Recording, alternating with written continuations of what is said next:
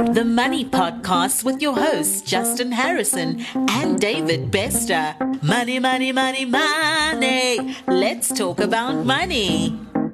In this episode, we are talking about death and planning to die. But unlike traditional estate planning, today we are talking about creating a death file.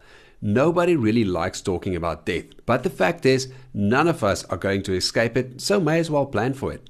Now, unlike traditional estate planning, which involves creating a will, possibly setting up a family trust, and ensuring you nominate an executor for your estate, today we are talking about an additional element to make the transition of your death that much easier for your friends and your family.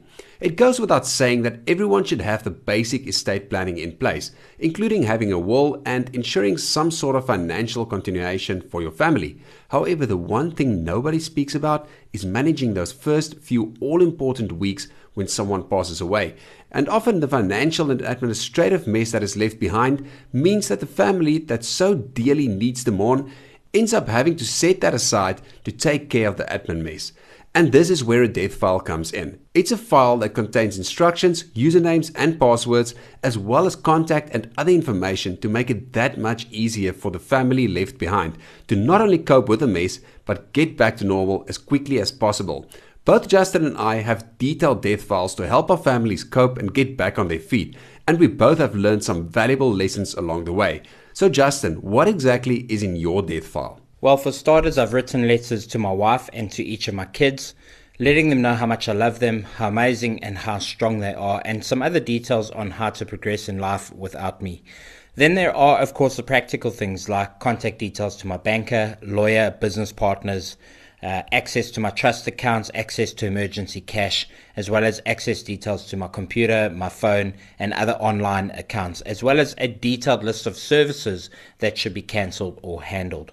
I look at a death file as a here's what to do in the first 21 days plan, coupled with some strong guiding sentiments and words to ensure that my family remains emotionally strong and healthy throughout the process. Justin, most people fail to even have the most basic estate planning in place due to the fact that humans simply don't like to face their mortality. But how can we motivate people listening to this to actually take a weekend and sit down and put a death file together? Well, for me personally, it's about legacy. It's about leaving behind a gesture or a reminder of who I was. I've always loved and taken care of my family, and I will do that even from beyond the grave. So I would really challenge people to question their own legacy, to question how they want to be remembered, and to spare a thought for their families and to do a little work now so that their families can mourn in peace. I think this is even more relevant for the primary breadwinner in the family. Most people assume having a life policy in place or a funeral policy in place is all that is needed. But people often forget that school fees still need to be paid, food and groceries need to be purchased, and life has to continue while these policies are processed.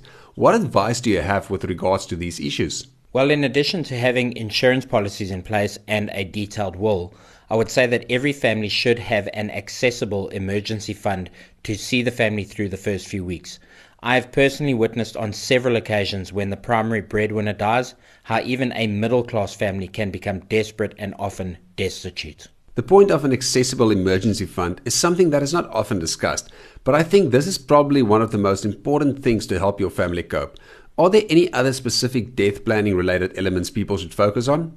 Having personally been involved in sorting out several estates in my life, I would say that hoarding in excess can cause a massive burden on the family left behind. So I personally try and live as lean as possible and as light as possible so that my stuff doesn't become somebody else's problem one day. Hopefully this episode has encouraged you to sit down and do a little planning and upfront work to ease the burden on your family when you pass on. If you are interested in money, financial freedom, and being surrounded by like-minded people, then check out our free courses on our website, www.globalmoneyacademy.com. You can also catch us daily on our YouTube channel. Just head over to YouTube and search for Global Money Academy. You've been listening to the Money Podcast. To get access to our future episodes, please subscribe to our podcast via your podcast app. And be sure to check out our YouTube channel, Global Money Academy.